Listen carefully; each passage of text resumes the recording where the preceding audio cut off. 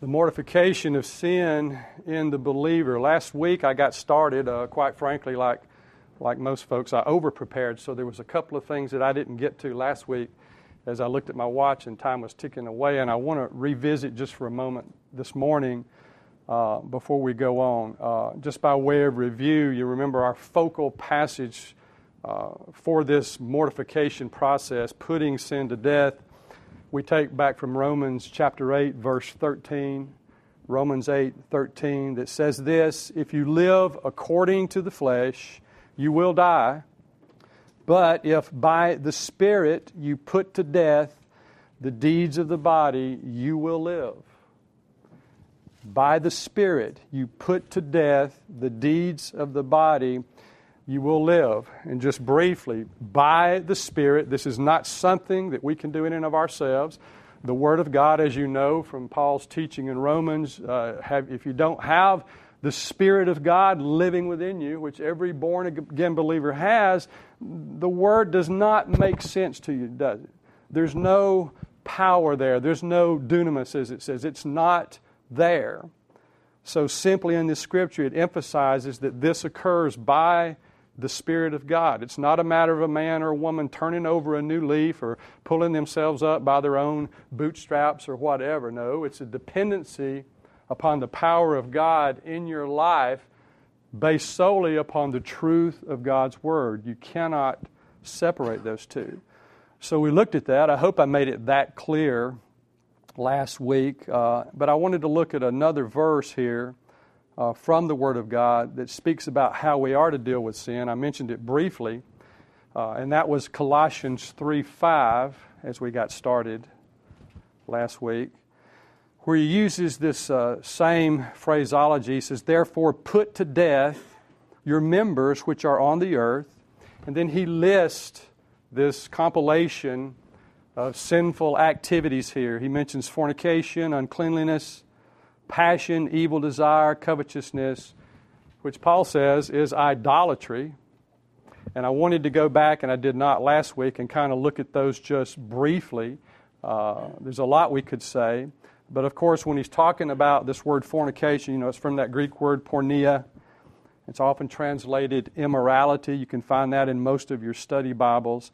And it relates not to any specific sexual sin, but to all forms of sexual sin, all forms. He mentions uncleanliness, which is translated impurity.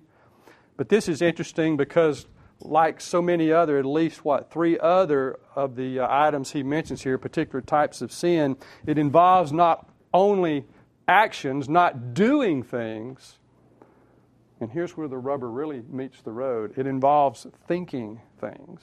It involves our attitude, what we allow our minds to set on. Or as he says, it's evil thoughts, evil intentions.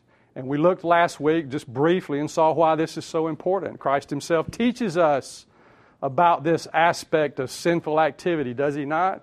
And he talks about things like adultery, and he talks about things like murder that can occur in the heart before they're ever done. Can you imagine having an attitude towards someone because you've been rejected or spurned or publicly embarrassed or, I don't know, whatever, maybe even physically hurt, but you're developing a hateful attitude towards someone.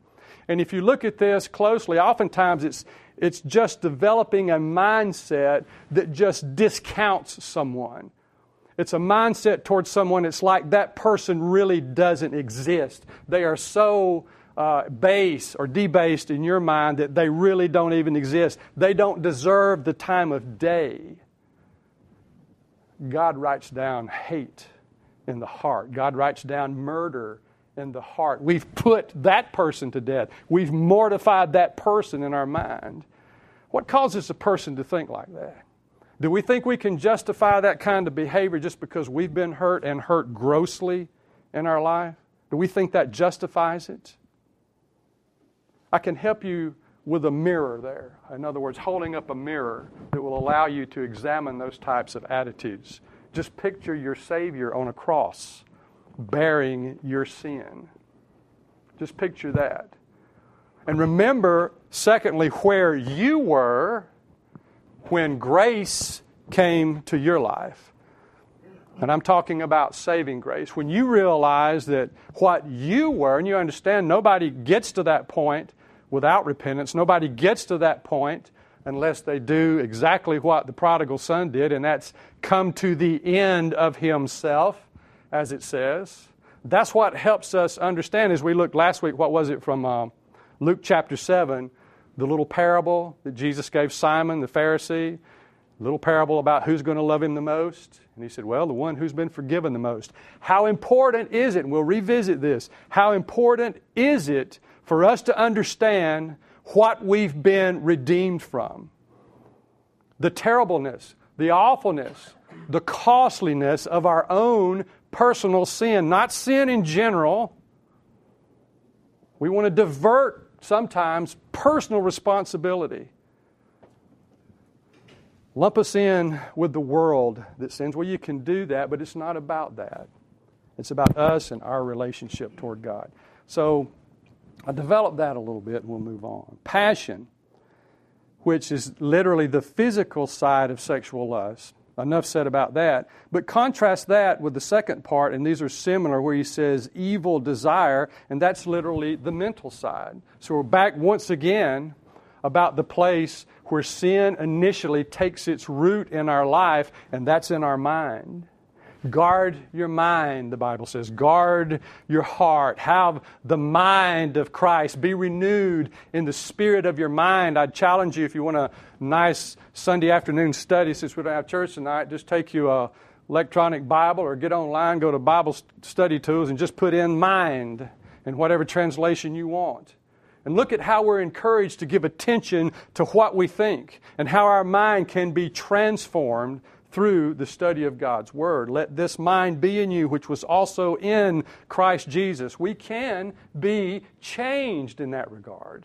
Hallelujah. Because that's where it all begins for us. Covetousness. All the way back to the Ten Commandments. Thou shalt not covet. He says it's just another form of greed. Got to have it. Got to have it right now. More and more and more and more. Can't get enough. You know the old adage, ask a person who has a lot, how much more do they want? And what do they always say? Just a little bit more. Just a little bit more. Because that's what they're focused upon. How much more things can I get? Things of the world.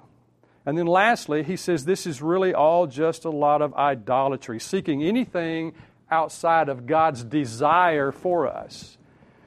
And the key word here is desire. God has a desire for us. He has commands for us. So are our desires, that which we want, that which is priority in our life, is it being conformed? Is it being changed? And we looked last week at this process of examination that Paul talks about in Corinthians, where we literally go back. I think I used the analogy sitting on a rock and getting away from the world, coming away and looking at what's important to me right now. My life being lived, accountability in the future, accountability right now, opportunities in this life as a believer. What's important to me? What am I focusing on right now? We can say it 100 ways, but we're to focus upon the things of God. You know, you and I live in a world today that tells us that what we're supposed to be about is getting ahead. What we're supposed to be about is perhaps, in most cases, getting our pound of flesh. What we're supposed to be about is getting all that we can in this competitive world, being a man or whatever. And Christ says, you know, you're to be thankful, you're to be diligent, you're to be responsible, you're to do, what does it say in Colossians chapter 3, verse 17 and 23, talks about doing what you do as unto the Lord, doing what you do for God and not unto men. In other words, having a whole different mindset about what motivates us. That's the power of the Holy Spirit in our life. That's what the Word of God does in a person's life. We are to be distinguishably different when contrasted with the world. We are to radiate the person of Christ. What did he say? Let your light so shine before men that they will what? See your good works. We were created, it says, unto good works. They'll see your good works and pat you on the back, right? Is that what it says? Yeah. No, it says to glorify God, that will turn people toward Him. I'd love to be able to share with you in detail something that happened to me at work this week. I just love these things where you see God's hand in a mighty way. You know He's there. He's using the circumstances of your life to change the lives of others. Quite frankly, there was a situation that came up that involved me. And in short, it was an opportunity for me to show grace to a person who does not understand grace, who does not see their own need for grace. That's not a real work in their life right now. And I'll say with some cost to me, but that's okay, because it was evident that God was there working the circumstances of my life, coming behind our obedience, and plugging us into that which He's already prepared to accomplish. Blows my mind. And then it blows my mind further that I and we could in any way be a part of that. That makes life worth living. It lets us know God can and will use us. So I'll go back just briefly to visit those two verses because I wanted to say that about them. And then, again, last week, I mentioned a verse from Galatians 5:24. And I want to go back and look at this verse along with three other verses as we were talking about crucifixion. And we probably just went right over that because I didn't go back and ponder the specific use of this word for the sake of time.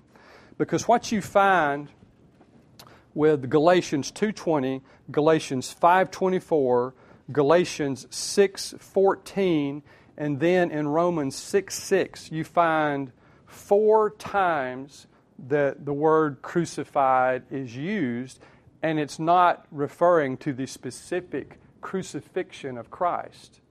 4 times you find that. Your good study Bible will probably or maybe point that out. But what we want to do and why that's important, look at this. Try to put your mind back in the time with the Apostle Paul, understanding what the word crucified meant. Understanding, if you can, just for a moment, what went over those people when this was read and they saw that word crucified, what popped up in their mind? Okay? Nowadays, we're desensitized. Somebody talks about lethal injection or the electric chair or hanging somebody, manners of capital punishment in our day and time. I think in my lifetime we've actually shot somebody. Gary Gilmore. Anyway, we're desensitized to that. But I guarantee you, if you're on your way to town or whatever, or you're traveling and you've got your family with you, and along the way you see bodies hanging on crosses, some fresh, some people still alive, some obviously weathered out, torn and eaten, and literally, putrefied. How horrible that is, to say nothing of their knowledge of the agony and the pain that went on with that. Why is that important here? Because not once, but 4 times Paul uses that terminology talking about what has happened in his life, what has happened from the perspective of God providing justification for us, this crucifixion. And he uses this word where it's not, as again I say, not specifically talking about Christ's crucifixion. Because I'll go ahead and tell you, he talks about, where I marked it, he talks about crucifying the flesh. On one point, he says, I have been crucified. He says, the world has been crucified to me. And then he says, lastly, in Romans, our old man was crucified. He uses these 4 things. Why, Paul, go back and use such vivid imagery in your life? What are you trying to say? Well, the short answer is this: that this matter of sin in our life after salvation, going back and looking at the cost the cost, the price that was paid for justification, for our salvation, to say nothing of our sanctification and ultimately our glorification. A tremendous price that was paid. And Paul keeps that in mind. He's well aware, though he wasn't a witness there. He wasn't a witness to that. He's only been exposed to what God, through the revelation, has taught him about crucifixion, about what happened, the crucified life in this case, as he talks about this. Listen, Galatians 5, I'll start with 5:24, no need to do them in order. He says, "And those who are Christ have crucified the flesh." They've put the flesh to death with its passions and desires. Now, it begs the question, now wait a minute, Paul, if you're saying this has happened, this has already happened, where are we with this? Why is this even necessary? But although the flesh has been crucified, he says the battle and war still continue. Now you could go to Romans chapter 6, read verses 1 through 11, or maybe all the way up through verse 14. And he'll go into this in detail, talking about this death, this crucifixion, because one of our focal passages here is Romans 6:6, which we'll get to in a minute.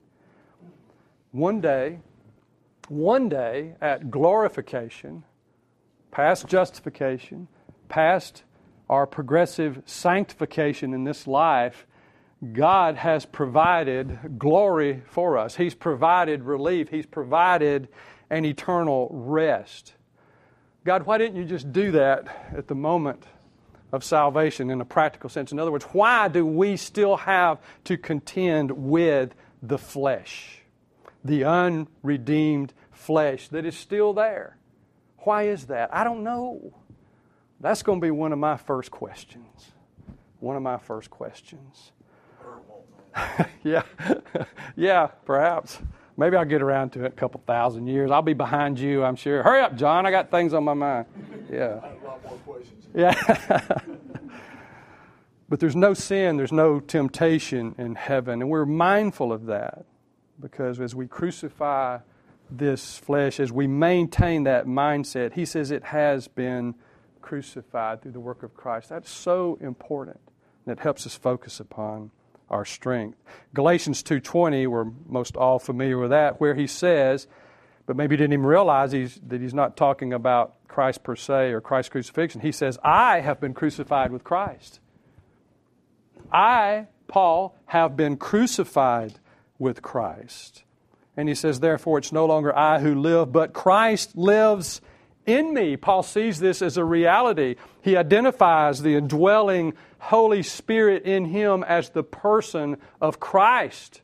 And he's wholly mindful of that. Can you imagine going through the things that Paul went through? You know, there's a passage there where he talks about his shipwrecks. He talks about his beatings. He talks about being in fear of being robbed and all these different things and false brethren and all these kinds of things. Who wants to go through that without a firm visual, the experience of knowing that Christ is my life and that same resurrection power is there for me. He will not leave me. He will provide for me. He says, Christ lives in me, and the life which I now live in the flesh, he says, I live by faith in the Son of God who loved me and gave himself for me. To be wrapped up in the arms of Christ and the work of Christ.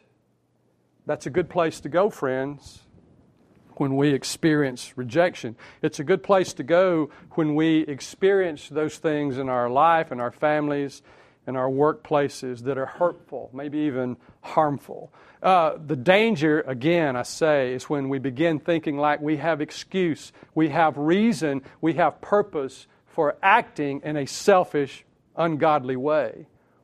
No, we'll send no message of grace to the world if we choose to act in such a fashion. What comes over us at a time of immense emotional trauma and pain like I've just described that allows us, that equips us, strengthens us to move forward in a manner that would typify and reflect the life of our Savior. What is it? And Paul would say it's this knowledge that he continually keeps, that these things have been crucified in his life. He can say later, and he does in Romans 6, just consider yourself to be dead to this. It shall not have dominion over you. Now, am I up here talking about perfection this morning? I'm not. Let me just go back and say that. No. I'm talking about an attitude. I'm talking about a level of belief that pushes us to a point where these kinds of failures in our life are few and far between. These kinds of failures in our life, because of our continual sanctification, our continual moving toward Christ in belief. And I tell you how it happens. You know how it happens. For instance, you pray for patience, what's going to happen? God, I'm not patient. I just don't have patience. What's going to happen? Do you know from experience what will happen if you pray for patience? God will put you in a situation where you need patience. Where faith can be demonstrated. He just said, by faith is how I do this. I live by faith in the Son of God who loved me and gave Himself for me. All this is very real to us. And this power is there. This isn't magic. This is God doing what He said He would do in and through our life, crucified life. So when He says crucified here, this is termed a spiritual participation. I like what the MacArthur Study Bible says. It is a spiritual participation. Now, it's a mindset, it's a belief, it's a commitment that results in action in our life. That's what he's talking about. So this is the type of attitude that we take. I couldn't help but remember in 1 Corinthians, 6:20 and in 7:23, where Paul tells us plainly that we are bought at a price. We're bought with a price, and our life is not our own. Paul understood that. That's why later he could say, for me to live as Christ and to die as gain. He saw it clearly. And I want to see it that clearly. It changes your priorities in life. It escalates the level of spiritual strength that you have to overcome in this life. And if this is not real, if this is not a real thing, if the Word of God does not empower us to such a way, then why are we here today? It does work. And He will be faithful to His Word. Galatians 6:14, Paul would say, and I need to move on. He says, but God forbid that I should boast except in the cross of our Lord Jesus Christ, by whom the world, he says, has been crucified to me, and I to the world. Now he's saying, well, what did he say? He says, the flesh has been crucified. He says, I have been crucified. And here in Galatians 6:14, the world has been crucified to me, and I to the world. The world has been crucified to me, and I to the world. He's talking about an attitude. And this has everything to do with that sanctification, that progressive sanctification in our life. To know and to accept that we are not of this world. Even though we're here physically, we know we're headed somewhere else. This world is not our home, as Peter says. We're moving on. But more than that, the intensity here is that the world and the things of the world do not dominate my mind. They do not write out, if you will, and they do not dominate my list of priorities, the things that are important for me. I know what I'm supposed to do to be responsible in this life. I'm not talking about those practical things. The Bible speaks about those. It talks about people who won't work. It talks about people who are stingy and won't give. Okay, it talks about all those kinds of things. We're talking about the motivation. We're talking about why we do what we do. We're talking about a God who looks upon the heart, as it says. He does a much better job of that, by the way, than we do. God does. So here we see that. The language here speaks of spiritual deadness to the world, spiritual deadness to the evil system of the world. How are you? I am so disappointed. You can't flip on the TV anymore. I mean, if you want to watch public TV, or if you want to watch, yesterday I had family over. I'm kind of in the, America, 4th of July kind of thing. I flipped on the TV after dinner to see if there was some kind of program. I thought there would be something. And you know what your choices were? Independence Day. Okay, I'm talking about the aliens. That was one choice. There was a silly musical about the signing of the Declaration of Independence it was on. I thought would be pretty good. And then when Ben Franklin broke into a chorus, I just changed it. And then I saw this thing on the History Channel. And I turned it, and I saw, and it was a period piece about the revolution and so forth and all that kind of thing. And I thought, okay. And then I wasn't watching it 10 minutes. I'm there with my daughter-in-law, her mother, and there's this graphic sexual scene. I have to fumble for the TV thing to switch it. I went back to that moments later, somewhere on in there, and I finally just had to turn the thing off. It dominates our lives. It's everywhere. And I can't see myself, I can't believe I'm feeling this way about, a TV. But I remember people used to say, I just want to take my TV and throw it out in the backyard. And I want to tell you, I'm there. I'm there. I've already gone through and blocked channels. You can do that. It says a lot about our country. It really does. But you see evidences, and you're not going to see anything else with the world. You're going to see the world system and the world's way. And we don't have to look hard nowadays. No, not if you hold yourself out and you live as a follower of Christ. You are, as it says, a little Christ. You hold yourself out to that, and you're going to stick out like a sore thumb. So we need the Word of God. We need the power of God's Spirit. We need the fellowship of one another in this place. But he says that this language here does indeed speak of the world and the world's system. What else do we find along that line? Perhaps from 1 John chapter 2, verse 25, where we're admonished, he says, do not, brethren, do not love the world or the things in the world. Do not love the world or the things in the world. I like John. He don't mince words. We picture him so many times as the guy who leaned on Jesus' breast, and the one who had a special relationship with Christ. And indeed, he did. We have evidence of that in the Word of God. But we also see him saying, hey, Lord, you want us to call down fire on these people and just blow them up right now? Remember? That's John. That's John. Do not love the world or the things in the world. If anyone loves the world, the love of the Father is not in him. Ooh, that's an attention getter, isn't it? Mike, why should I give so much attention about the bombardment of the world and the things of the world in my life? Why should I do that? Because if you love the world, the love of the Father is not in you. And it can be and will be manifested to those around you, particularly to your Christian brothers and sisters.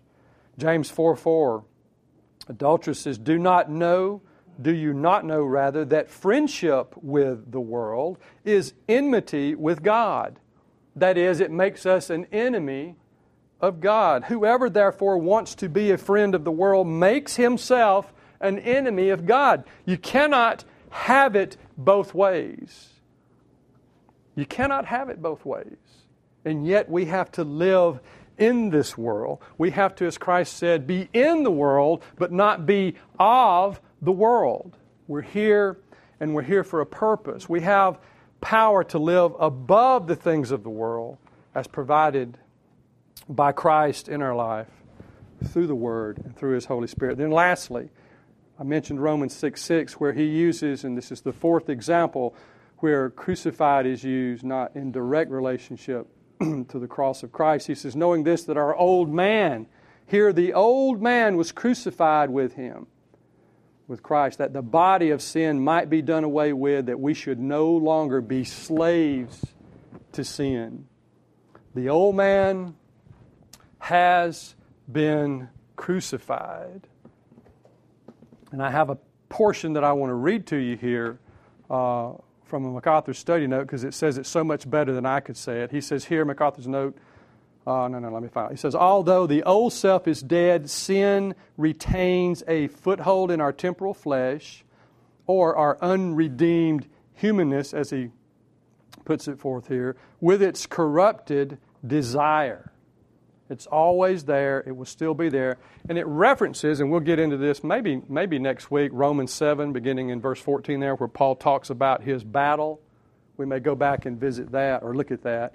The believer does not have two competing natures. Now, I was taught this coming up in church. I was taught that there were two natures, that the redeemed person had two full-blown natures. I can remember one preacher saying it like this, and I'll never forget it. He said, you can explain these two natures best as this. He said, you may know where I'm going. You got a black dog and you got a white dog. You got a black bad dog and a good white dog, and the one that wins is the one you say sick 'em to. That was my teaching in that area. Now, I can find some truth in that, but the faulty in that, if that's a word, is that there are not two natures for the redeemed person. We have a new nature, yet we still struggle with the unredeemed flesh. But make no mistake about it, we are to be dominated, we are to be known by that new nature. Sin should be an exception in our life. And sin will be an exception in our life, even though we sin daily. It will be an exception in our life to those who are looking at our life. Praise God. We'll never get close to perfection. We'll never get to where we want to go until God, through His grace, concludes our salvation through glorification. Never. But that's where He wants us going. That's where He wants us directed. With total dependence upon Him. He will complete what He has started in our life, it says. So, it's important to understand that. It's not a 50-50 proposition for the believer. We have a new nature. We are indwelt by the Spirit of God, by the power of Christ, the person of Christ. He will not leave us. He's constantly there. And when we walk out of that, when we step out of that, either by the way we're thinking, the words that we're saying, the actions we're taking, or even our neglects, our omissions, when we do that, it should be the gross exception for us. How do we stay in that bubble? How do we stay in that sphere? How do we have the mind of Christ? How do we stay full? And by that I just mean dominated by the things of God and not the things of the world. God empowers us to do that. He talks about our ability to overcome, not from us, but because of what He has provided for us. The power of His Word, the knowledge of His Word. Take those things of the world out. Fill your life with the power of God's Word. It involves discipline. It involves some study. It involves commitment. Because you're human, it involves a little bit of trial and error. We think we can do things on our own, and we think because we know a little bit we can move forward, and we don't, because we leave our dependency upon God. But it all comes together. In the book, I showed you the book, he tells a story about, and I remember this, a guy named Aaron Ralston. Aaron Ralston was that guy who went out in Utah, and he violated that first commandment for all backpackers and hikers. You're supposed to tell somebody where you're going, and when you'll be back. And so he didn't do that. He was rock climbing, he fell, and he got his arm wedged down between two rocks. He survived the fall, but he couldn't get his arm out. Well, he stayed there all night, and after about 3 days, his food ran out. He still couldn't get his arm out. So he decided he's going to have to cut his arm off. True story. And he had a pocket knife. And he finally starts the process, and it's descriptive. I saw a little piece on the TV about this, and he talks about cutting through the radial nerve, and he passed out and all this kind of thing. But it highlights the commitment that you have to have. Took him an hour with a pocket knife to saw his arm off from like right here down. He got his arm free. He got out, and by the grace of God, I think he walked for 5 or 6 hours, and he ran up on a family who was hiking, and they got him out of there, out in Utah. And Hedges uses that story to emphasize this thing about having the right kind of attitude about putting sin to death. And he's right out of the Bible, right? And we'll look at it in a minute. What did Jesus say about your hand or foot and your eye? You know, if it offends you, do what with it? Get rid of it. Cut it off is the example that he used. Trying to create this horrific mindset. It's akin to what Paul is saying about when he uses the word crucifixion to talk about these things. Him being crucified, the world being crucified, his old self being crucified, the flesh being crucified. This is serious business. Identify it, cut it off, get rid of it, get it out of your life. And again, Jesus says something very similar in Mark 9, beginning with verse 42, where he talks about that. It's tough language, isn't it? We looked last week and I mentioned that tough language from Matthew 23, where Jesus is coming down on religious hypocrites, which, by the way, he came down harder on them than anybody. Much harder on religious hypocrites, saying you're one thing and being something else. From a religious perspective, there are dangers in sin. And I like what our Puritan fathers talked about. They had a phrase that they used, and I read the latest biography on Jonathan Edwards. Ian, he just left me. Ian Murray, yeah. And they talk about this phrase, they call it holy violence. Having a holy violence against sin. I mean, way back yonder, they understood what Paul was saying. They understood the words of Christ in dealing with this issue. They called it a holy violence. I can just see them having conferences on it, or however they did it or whatever. But it emerges. You see it in John Owen's works. He talks about a holy violence because this was an attitude. This is what was taught. A holy violence against sin. And Hedges says that until we have that kind of attitude, of course he's a pastor, until we have that kind of attitude, until we see sin for what it is and we note the danger of it, we really won't make the kind of progress that we want to make in our life. And we talked last week at some length about calling it what it is and dealing with it.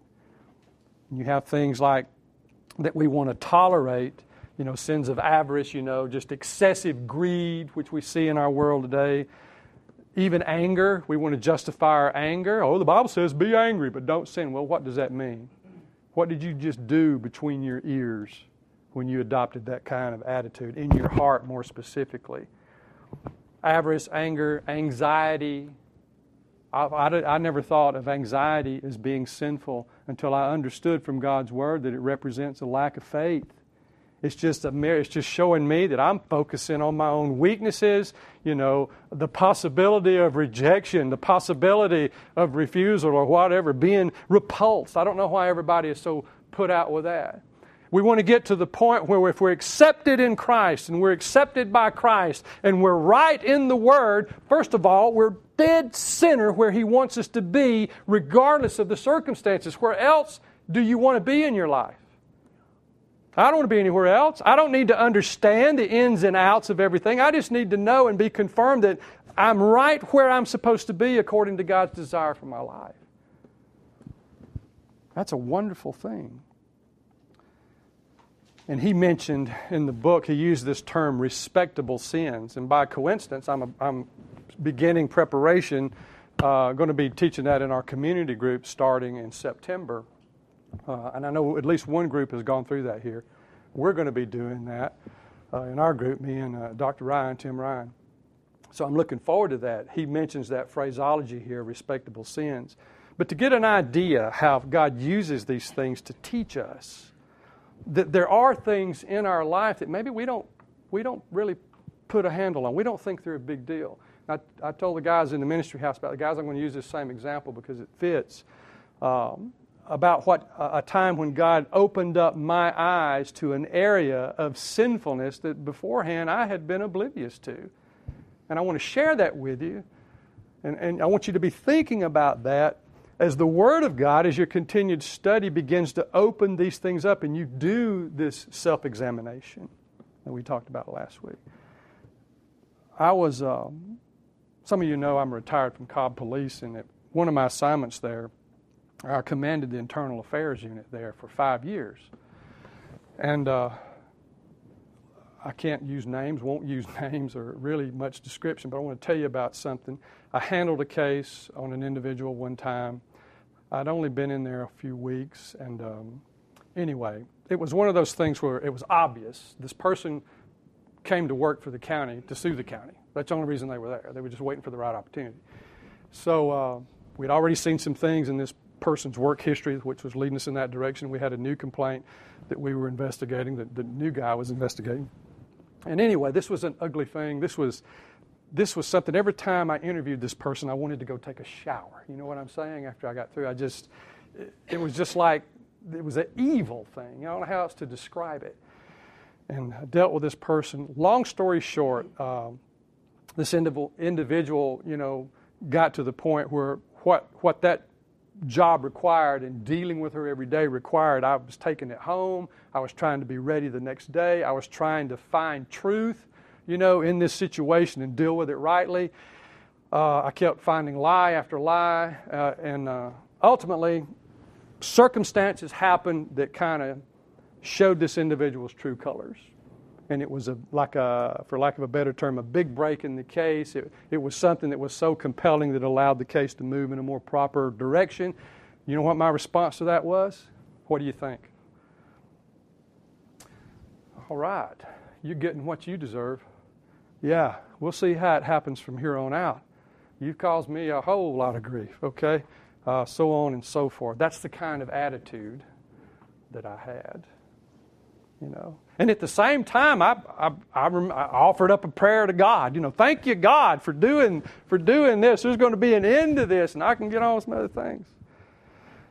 Well, I'll tell you how God got my attention on that. Other circumstances developed. Long story short, I didn't get rid of this incident for 3.5 years. For 3.5 years, it drug on. And I began looking at that, and I was directed to God's Word regarding this situation, but more specifically, my attitude toward this situation. Well, this is the thing. Proverbs 24:17 and 18 says this: "Do not rejoice when your enemy falls. Do not rejoice, and do not let your heart be glad when he stumbles, lest the Lord see it displease him, and he turn away his wrath from him." Well, that happened to a T. It happened to a T. And my first response wasn't, "Oh, thank you, Jesus.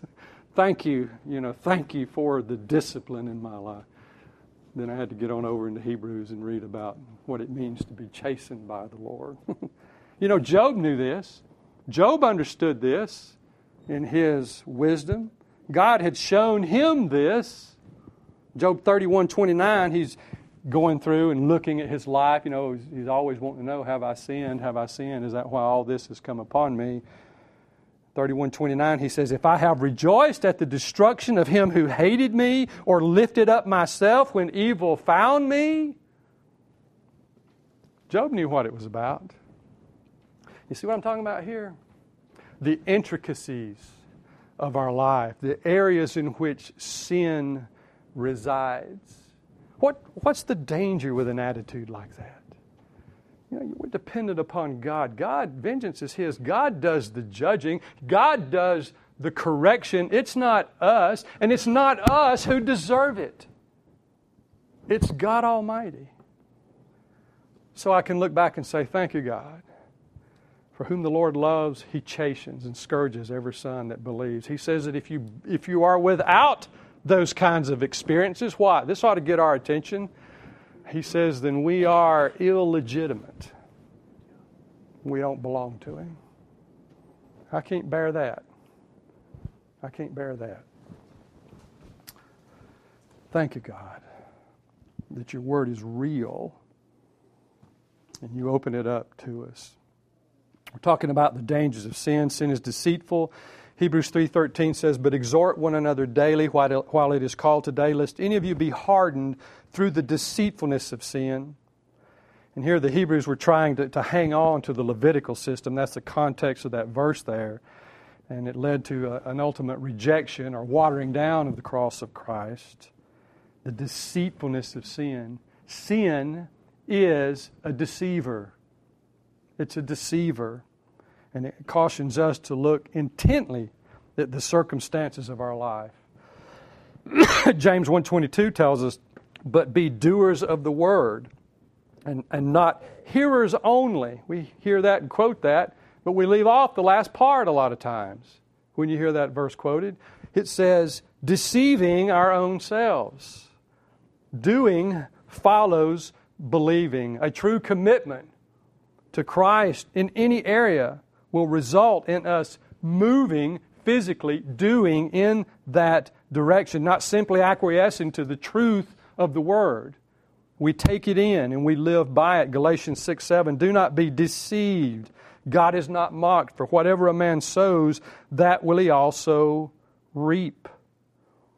And you can look at many other, but the word deception, I talked about taking the word mind and looking at a word study, do the same thing with deception or deceived or deceitful. Run through it. It's amazing.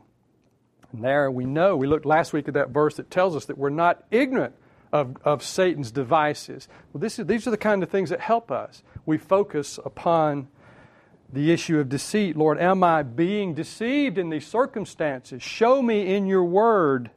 He'll do that. But we can't get by with sinning against Him. There's a payday. God cannot be mocked. Just a few more minutes. Lastly, sin is also damning. Mark 9:42. But whoever causes one of these little ones who believe in me to stumble, says it would be better for him if a millstone were hung around his neck and he were thrown into the sea. We looked briefly at Mark 9, verses 42 through 48. That's where he's talking about cutting off your hand, cutting off your foot, plucking out your eye. But here he adds, those verses that follow. Actually, I think it only says it once in your, depending on what translation you have. It might be there 3 times where it says where the worm doesn't die and the fire is not quenched. That's from Isaiah 66:24. That's really only there once. But Christ uses that to remind us that sin is damning. And the reason we take drastic measures, the reason we call it what it is not so we go around in a tizzy all the time. We're all that's not the result, and that is not what's required. We can get to a point of a confident rest in the Word of God because we believe His Word. We know the power is there to be an overcomer that Christ provides. And by the way, as believers, we do have forgiveness. We do have that. God wants us moving forward as good soldiers with what He's provided. And not simply resting in the fact that, there's forgiveness. God will forgive me. No. My Savior died for me. He paid my sin debt and the sins for everyone who would believe. He did that. It's my joy. It's not just a command. It's not just a duty. It's my joy to live for Him and to be a light for Him and to be used of Him. So, drastic measures are required, and it always deals with the heart. Let me finish this. Mark 7:21 through 23. For from within, that is out of the heart of men, proceed evil thoughts, adulteries, fornications, murders, thefts, covetousness, wickedness, deceit, lewdness, an evil eye, blasphemy, pride, foolishness. All these things come from within and defile a man, defile a woman. Drastic measures are required. Jeremiah defines it this way when he says that the heart, in chapter 17, verses 9 and 10, the heart is deceitful above all things and desperately wicked. Who can know it? I, the Lord, search the heart. I test the mind, even to give every man according to his works, according to the fruit of his doings. God knows our heart. How important is it to know and just to be mindful of the fact when we're sitting and we're contemplating something that it's not a secret from God. You say, we know that. No. Are you mindful of it? Are you aware of His presence? He knows what you're doing. He knows your thoughts. He knows the intent of your heart.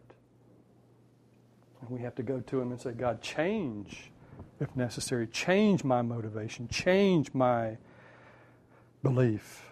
So in the interest of ending on an extremely positive note, I'll remind you that God has provided His grace.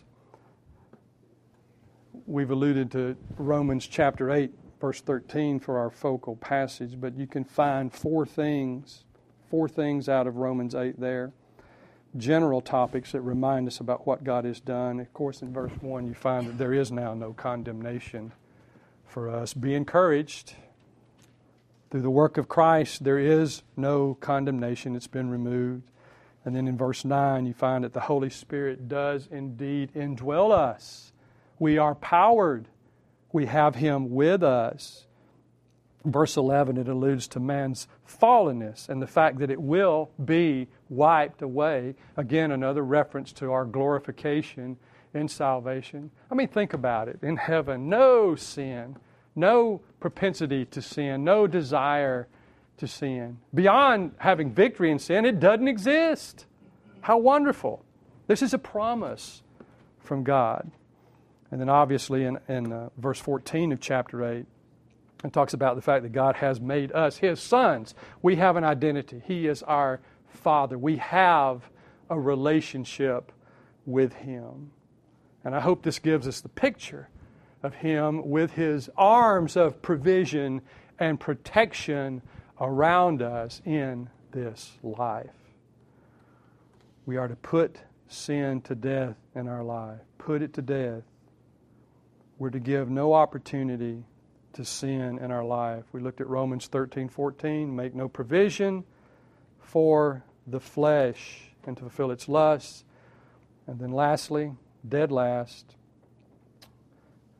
an encouragement for us to reject the first solicitations of sin in our life. That's good advice from here on out for the rest of this day and for the rest of the week until we meet again. James 4:7, therefore, submit to God, resist the devil, and he will flee from you.